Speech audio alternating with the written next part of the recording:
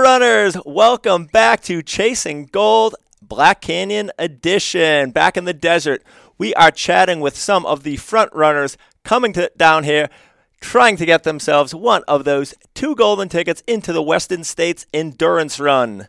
Today on the show, we have Keely Henninger, who runs with Ultra and Goo Energy Labs. She has won some big events.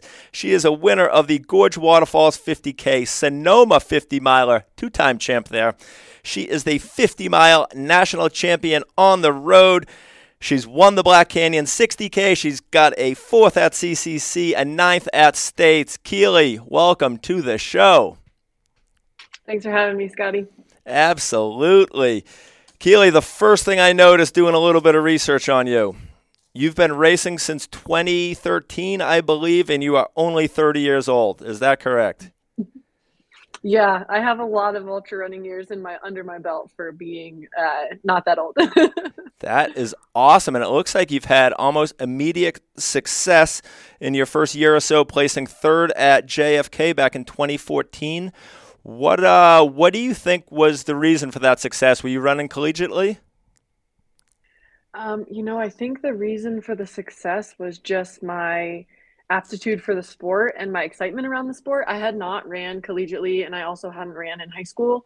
I just kind of found running after a shoulder injury back-to-back years kind of took my basketball career out of the question and started running in college, but didn't run for Penn State, and just found some really cool runners there who got me into trails ultimately. And then as I was kind of at this, crossroads of my life, deciding what to do after my undergraduate degree, I started trail running, and that kind of led me to pursue trail running after having some early success. But I'd say I contribute it more to my overall naivety and stoke for the sport, because I definitely didn't know what I was doing. That is so cool. Obviously, you've came a long way, winning some very big events. I know you run with the team with Ultra, but you also recently you have became a founding member of Trail Society. Before we dive into your training for Black Canyon, give us a quick rundown of what's going on over at Trail Society and where can people find it. Sure. Trail Society is a podcast you can find on any of your podcast platforms. And I am a co-host with Hillary Allen and Corinne Malcolm, 2 other ladies in the sport. And our goal there is just to, have open discussions around topics that typically aren't talked about in the sport, specifically around female athletes and female training and all the nuances of female-bodied athletes. And yeah, we want it to be kind of a safe space for people to learn about things that are normally not talked in the sport, to hopefully, start changing the narrative in the sport so that people can train in a better way and be healthier. That is awesome. We definitely have a long way to go in that side of the sport, getting more females involved in media and everything. So thank you for being a great ambassador for our sport.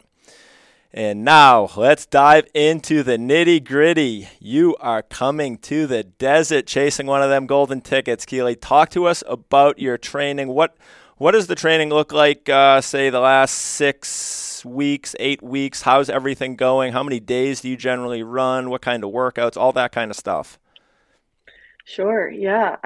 So the past 8 weeks have been a lot of ups and downs, I would say, in terms of, in those 8 weeks, I've had a couple different builds.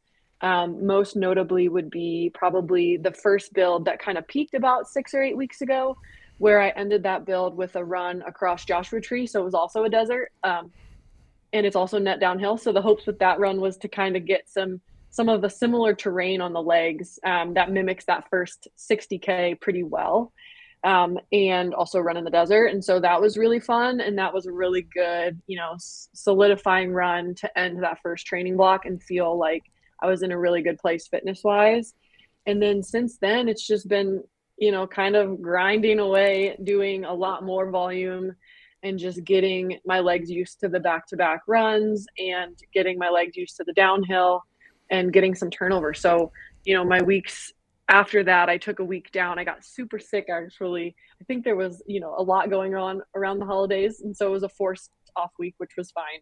And then kind of built back towards 95 to 100 mile weeks for about 3-4 weeks. with, good amount of workouts where we're focusing on a lot more tempo effort, just because the build previously I'd done a lot of high intensity stuff. So this one was a lot more about the tempo effort on uphills and then really pushing it on the downhills after those tempo efforts. So it was a lot of really long, sustained workouts that had me cursing my coach in my head because they were so hard and so long. And yeah, just building up the overall volume and the overall climbing so that the climbs on the course don't feel like much, based off what I've been running. And so, yeah, that's kind of been my last 5 weeks ago. That was like my 4-week bump. And then, as of a week ago, I've been kind of on the taper train. So I've had a lot less running and a lot more free time, which is a blessing and a curse, I think, especially that first week of taper where your body's so used to running a lot and it's kind of screams at you wondering why you're not doing as much anymore. But at this point, I feel lovely with the free time and feel confident in my fitness and excited to get to the desert. Wow. Sounds like a blueprint for success, ticking off all the boxes that you need to get yourself physically prepared for this one. And like I said, you've won the Black Canyon 60K, so you have been on at least the early parts of the course. Have you ever been on the back side of the course?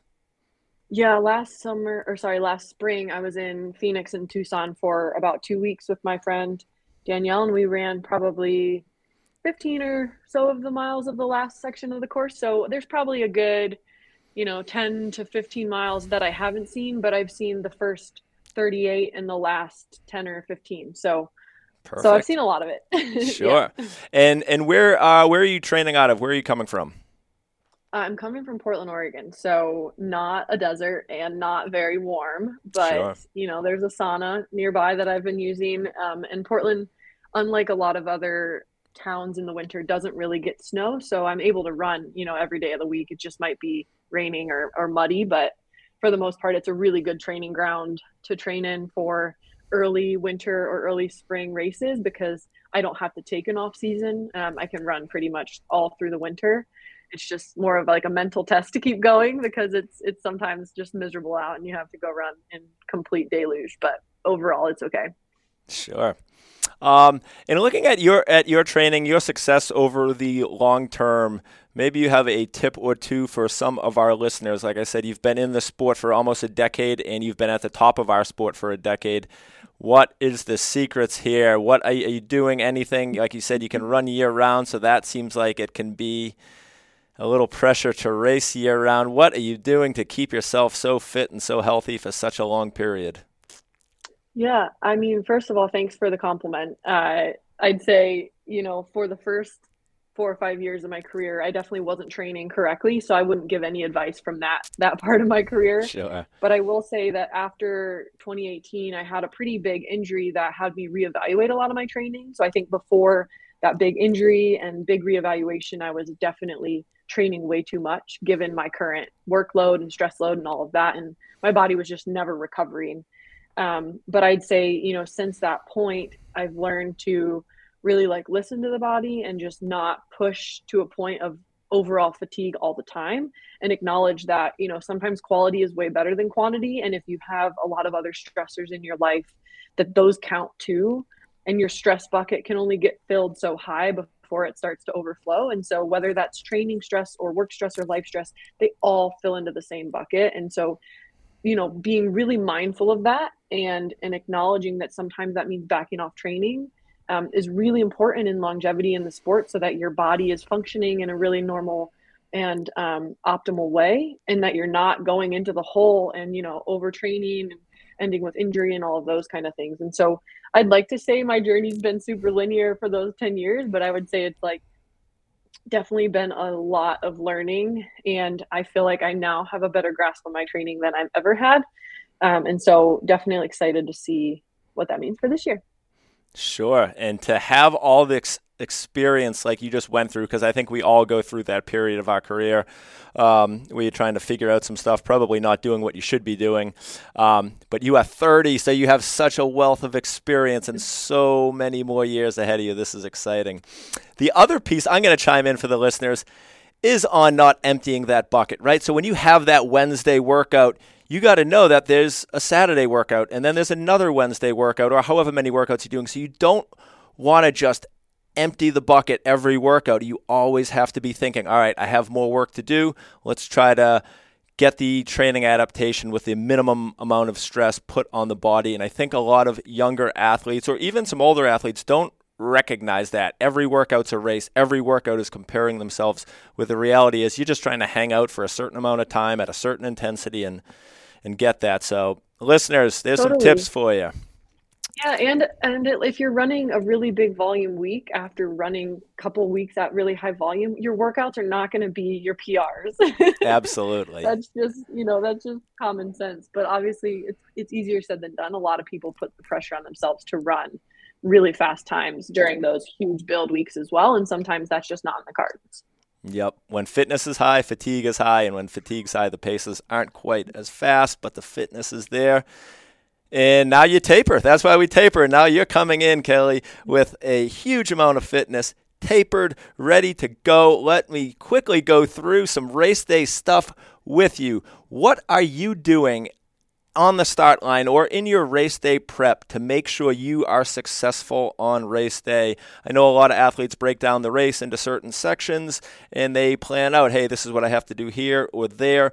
Other athletes go all by feel. I'm just going to react off the field. What is your strategy on race day when it comes to making sure you personally have the best day you can have? Yeah, I think that typically I try to control a lot of things. And so I have plans for every single aid station. I have plans for how many calories I want to eat before these aid stations with rough estimates of how long each aid station will take to get to the next one. And so I do really like having those plans. And I think the plans hold me very accountable for fueling and staying on top of all of that. But I think for me going into this race, the biggest thing is just making sure my mind is right and that I run the race true to myself, because as you can imagine, or as you know, the race starts out so ungodly fast. And typically that ends in the demise of some athletes. And so, keeping your mind right to acknowledge that maybe you're not leading the race, but that you're running the race true to yourself and that will pay dividends later is really important. And I think that it's even more important in this race because it starts off so fast. And so going out there with a really solid mind where you're confident in yourself, confident in your racing, and just running what feels true to you, I think is going to be really important for this race. Because like you said, I know the fitness is there. And so it's really just executing that to the best of your ability on race day and not letting all these other factors of other racers and all these things kind of put in that. Well said. Yeah, the race does go out fast. And I remember last year I got a very good tip from my friend, Mr. Tyler Fox, who had raced before. He is also a golden ticket winner at Bandera. And we know the race comes out with about 3 miles of road type running. So it is fast. And then we get onto some single track. And he told me, get to the position you want to race the first 20 miles in. And for me, I knew that was around 20th or 30th position last year because I was going to race in the end, and it all worked out very well for me. So big thank you to my friend Tyler Fox, and a little bit of advice to everyone listening that might be running. Get to the gate in the position you want to race the first half in. Cool. I love it. How about bottles? What's in the bottles? I'm assuming it's probably GU Energy Labs, but are you a traditional athlete? Are you using sports drink and gels, or are you kind of doing sports drink real food, or all sports drink? How does that look? Yeah, I think for me, for this kind of a race that is a lot faster than, say, Western States or something, I'll do primarily sports nutrition. And so that doesn't mean natural or real food for me. I'll always have backups at the aid stations because you never know. But for me, typically for these kind of races, I do mostly gels.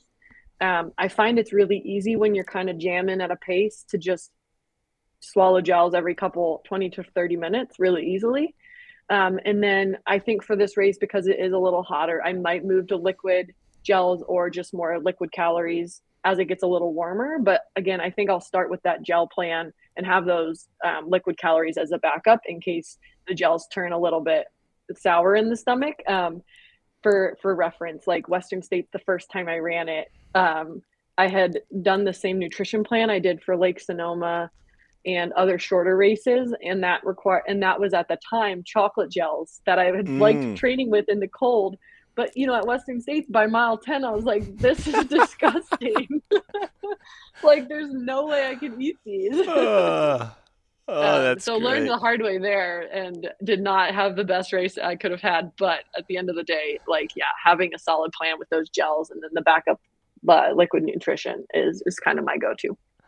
Awesome. Wow. Well, Black Canyon Golden Ticket hopefuls. I don't know. You're gonna have a tough one facing off with Keely. She's put in the work. She knows what she needs to do. Woof. She's ready. Keely, we are gonna hop into the 10-question fast-paced fartlek round. Are you ready? Sure. Guess I'll be ready if I have to. All right, here we go. Question number 1. What sneakers will you be wearing at the Black Canyon 100K? The Mont Blanc Ultra Boa. So it's the new Oh, integrated Boa yeah. system. They're quite good. They lock your foot down really solid, and the traction and the cushion in them is very nice, very That puffy. is an excellent sneaker. All right, how about first ultra marathon in what year? The U.S. 50-mile national championships in 2013 when I was a mere 21 years old. A decade later, still at the top of the sport. That is range. It's like Steph Curry range right here. All right, you get to select the song that we start the race to. Keely, what is the walkout song going to be? Oh gosh, this is probably the hardest question you could have asked me. Can I pass? You can pass. We're allowing one Okay. pass per I'm per gonna interview. pass, and then I'll probably have it at the end of the thing. But I would hate to give you a song that's like not true, you know? Yep. Okay. All right. Black Canyon is notorious for either very, very hot years or very, very wet years. If you had to choose, would you prefer a very hot or very wet year? You know, I think my mind wants a really hot year, but my body probably prefers a wet year because it's always wet here. So, Absolutely. Yeah, I think if it rains, you might have a little advantage. Okay, guilty pleasure. You're in the supermarket every single week. What guilty pleasure seems to always find its way into your cart? guilty pleasure. Oh, for sure, just ice cream. I don't discriminate of types of ice cream, but you know, whatever's on sale or whatever looks intriguing. If this was Family Feud, number one answer, ice cream. Everybody's going ice cream. All right, first word that comes to mind when I say Black Canyon 100K. Mm, desert. Not Desert. very fun. All right, we'll Yeah. take it. Race day superstitions. Do you have any? And if so, what? Look good, feel good. Yes, love that one. All right, question number 8. Are you going to be wearing shades or no shades? Probably shades after the start. Probably not right away. Sure. Question number 9. Do you have a secret weapon that you will use in the second half of the race? Mm, yeah, I'll use my climbing legs because I love climbing and there's been a lot of climbing in Portland and the second half is all about the climbing. Heck yes. All right, putting you on the spot for question number 10. Keely, what place are you finishing the Black Canyon 100K? Oh man, we'll just go big. We're gonna say first. First. Love it. Might as Ke- well. Go big Keely, or go home. thank you so much for coming on the show. We are going to be rooting for you, and we will see you at the Black Canyon 100K.